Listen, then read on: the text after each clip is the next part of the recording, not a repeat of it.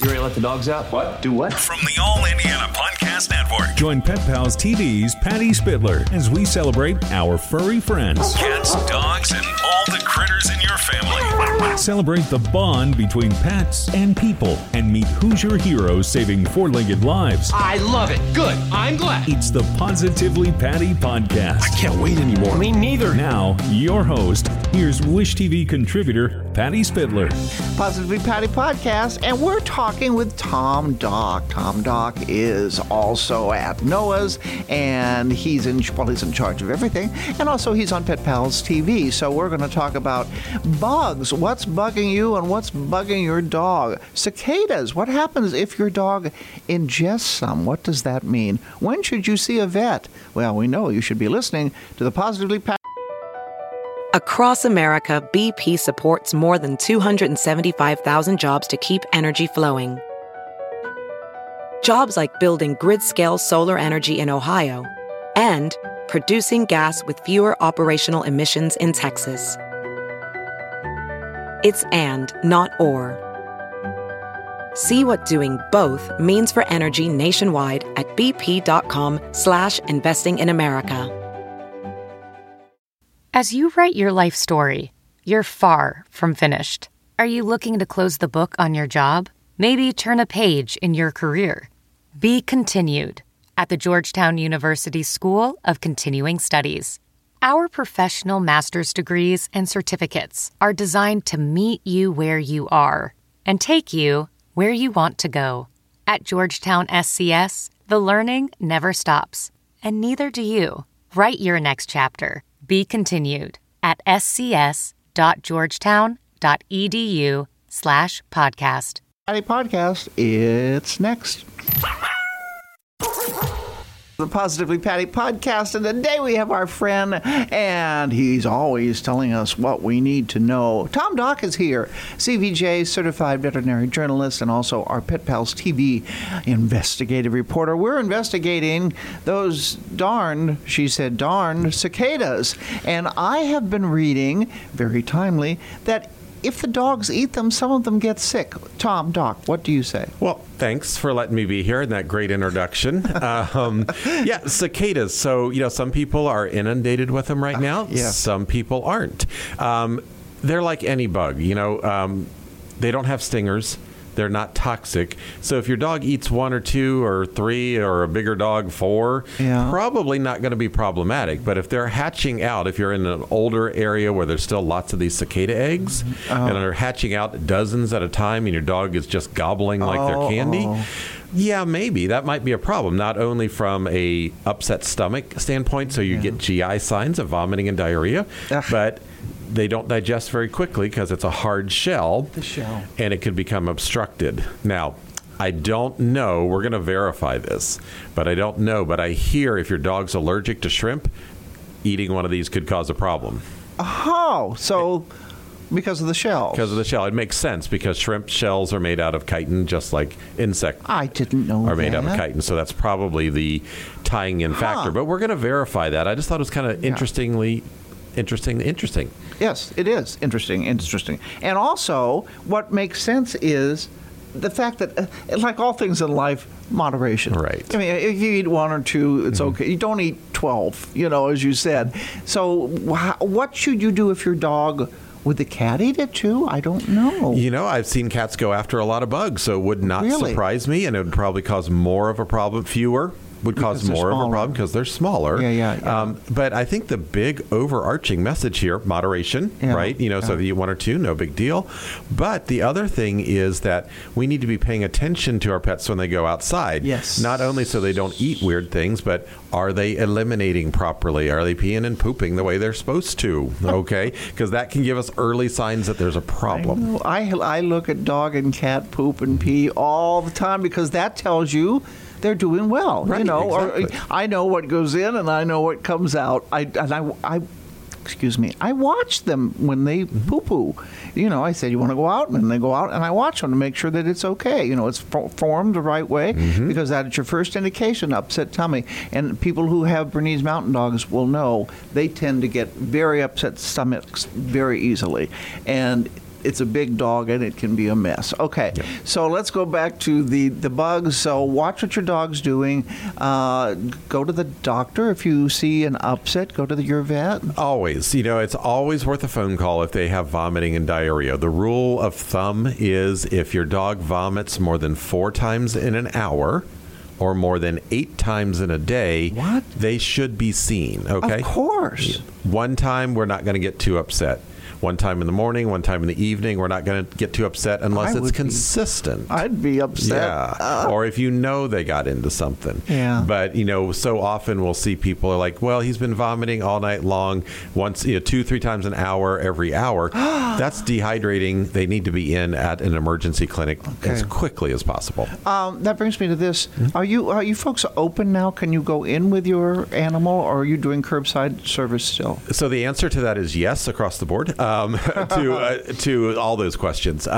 Each individual veterinary practice is going to be a little bit different. And we have practices within the NOAA system that have said, they're out in Hancock County. Yep. We're done. You guys, they're still having people call to limit the number of people in the building, but they're not you have to stay at the car. Right. We have other practices that they're trying to work through staff getting vaccinated. They're busier, smaller practices.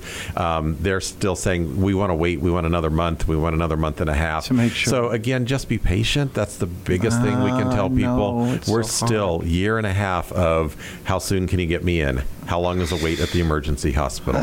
So now, one of your hospitals closed on Sunday? So our main hospital, the oldest hospital, NOAA's, 24-hour. the 24-hour hospital, the actual original NOAA's Animal Hospital. Oh, it's a great place. Right. They have been 24 hours a day, 7 days a week for over 20 years. And because we can't find enough staff, we had to say we can't do emergencies on overnight, and now we're closed on Sundays. So it's a big blow to that area of town because, people rely on that. Thankfully, we do have the other 2 emergency hospitals, and thankfully there's another 3 or 4 non-NOAA's emergency hospitals around town, so the pets are getting taken care of. Right. But, right now there's 14 job applications for every veterinarian out there. What? 14 to 1 is the ratio right now. Well, and why? I know now we can get into that too. Maybe that's a topic for another day. Vet techs, it's a tough business, and a lot of them some of them might be affected, mentally, depression, because of everything that's going on, and quite frankly, they have a very high suicide rate. When you go to, you want to just say it, that's it. Yeah, they really do. Compassion fatigue, burnout, and you're dealing, certainly we see that in other caring professions, like human physicians and nurses and everything, but there's an added money factor on top of it. There's the added stress, believe it or not, of euthanasia, because in humans, we don't have euthanasia very often, right? Right. It happens daily in the veterinary field, and you're having to go from that emotional roller coaster of, I'm so sorry that we're having to put your pet down, to, look, a new puppy, and everybody's up and smiling. And so that's back and forth. And so we're really watching the well-being of our employees right now. And the people who tend to be attracted to these professions, vet techs, they're very caring people about the animals, so it affects them. It's not just a job. It's a career, passion. It's a passion, it's their life. Yeah. Okay. Whew. All right, let's get back to things in the summertime to be careful of. We've had a lot of rain lately. What does that? Brings other bugs as well? What would you say? Well, certainly when we have standing water, that increases the mosquito population. Yes. So the mosquito population means that there's going to be more heartworms. So definitely keep your pets, all of them, dogs and cats, on parasite prevention every 30 days. Also, when we have wet weather like this, we tend to see an increase in parasites like Giardia, which is a protozoan parasite that can cause diarrhea in dogs. We also see an increase in a bacterial disease called leptospirosis. Leptospirosis is the most common human zoonotic disease across the world. Okay, so our dogs can spread it. Deer, raccoon, all sorts of mammals can spread lepto, and so you've got to be careful and vaccinate your dog for leptospirosis so that they don't continue to spread it. All right. Summer always has other special challenges too. And I do see we haven't had really that hot yet, but don't walk your dog when it's really, really hot. Do it in the morning. And number two, their paws on that hot pavement. But if you put your hand down, put the back of your hand down, if it's too hot, don't let your dog walk in it, right? Absolutely. We talked about this over, I think, the last several summers. And, with my dogs and going to the Indy 11 games and everything, that's the first thing I do. I jump out of the car, my hands down on the pavement. Okay, they can get out of the car. And people give you money then because they think you need something. You got an open maybe, because the way I dress and all that kind of stuff. But no, I mean, seriously, walk them in grass. Right. Don't have them on the blacktop or the sidewalk. Right. It will burn their paws, and I see that far too often. Okay, again, we're speaking with Tom Dock, certified veterinary journalist, and also Noah's, what would you say your title is over there? Director of Communications. The Director of Communications. Sure. He's in charge of everything. And we trust him. We always say, keep calm, contact Tom. So if you go to our Pet Pals TV website, you can find Tom, and he's very, very conscious about getting back with you and helping you. So that's petpalstv.com, and look up Tom. All right, let's go back to summertime. What else can we talk about? I know. This really drives me crazy. Well, a lot of things drive me crazy. This one in particular, people who shave their dogs. It's not good for them. I mean, and I know my Bernese Mountain Dog, and I take for grooming, take to Noah's. But don't shave them. You do what's called what's it called, threading or stripping. Well, I mean, but when they the undercoat. Undercoat, right. You're stripping out the undercoat and everything, because that can get really matted underneath there. So, yes. Right, but shaving them does not help. It actually removes that barrier, because the undercoat protects by having a barrier of air in there. It helps them in heat and in cold, so don't shave them. And the other thing is they can get sunburn, too. White dogs especially. You get these white pit bulls that are out there, or white German Shepherds with maybe a shorter coat. They can get sunburned. And so there are sunscreens for dog. You just have to be careful of which type. Make sure it's a pet-approved one, not necessarily just any sunscreen. Yeah. Oh, that brings me up to another one. I always had so many questions for you. Somebody has a cold or something, and they think their dog needs it. Don't give them a Benadryl, right? Oh, you're rolling your eyes. Yeah. Tell me about that. I hear that a lot. You guys could see me rolling my eyes. Yeah, we hear it a lot, too, and it's one of the most common things that we see in social media, common phone calls that we get. So Benadryl is an antihistamine. Benadryl was designed for people and people handling people's allergies. People have their histamine receptors in their airway, so that's why we get sniffly and sneezy and the coughing when we have allergies. Dogs and cats, the histamine receptors are in the skin, so they get itchy. Benadryl was not designed to work on that. Will it on some dogs? Yeah, about a third of them, about 33%. Okay. But here's the thing. If your dog's already itchy, Benadryl's not going to cut it. Okay? Yeah. So if you think they have allergies, talk with your veterinarian. There are much, much better dog-approved products out there. Okay. And for Mabel and Stewie, they both have had in the past itchy problems. And Mabel had some on her back. She had a little spot back there. I do. And I have to be very careful. I'm always grabbing his ears. His ears get really hot for Stewie. And that tells me when he has hot ears that something's going on in there, because his ears hang down. Do dogs that have their ears are floppy too, that tends to be more of a problem, right? Right. Let's keep in mind, let's back up and talk about the ear itself. It's skin, okay? It's a piece of cartilage covered by skin. Mm-hmm. And so anything that's affecting the skin is going to potentially show up in the ears. Right. Dogs that have really floppy ears, you can't get good airflow in there. Yeah. There's lots of different reasons. And so people will come to us and say, my dog's got an ear infection.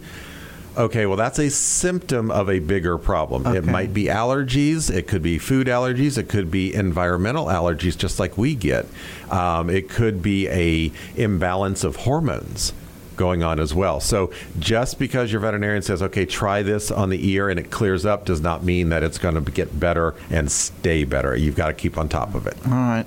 I don't know if you saw, I've been on TV a couple of times talking about it. Have you seen my story on cat pee? I have not. and that's kind of embarrassing because I should. This comes because it's something that's happened. It happens every year, but it seems to be very prevalent this year. Moles and voles and chipmunks. Oh, boy. And you see Randy Ollis had terrible infestation at his yard. And you know what's natural to do so you don't have to use a pesticide? Cat pee. That makes sense. because it's a predator, and the moles go, ooh, I don't there's wanna a be cat here. I better move somewhere else.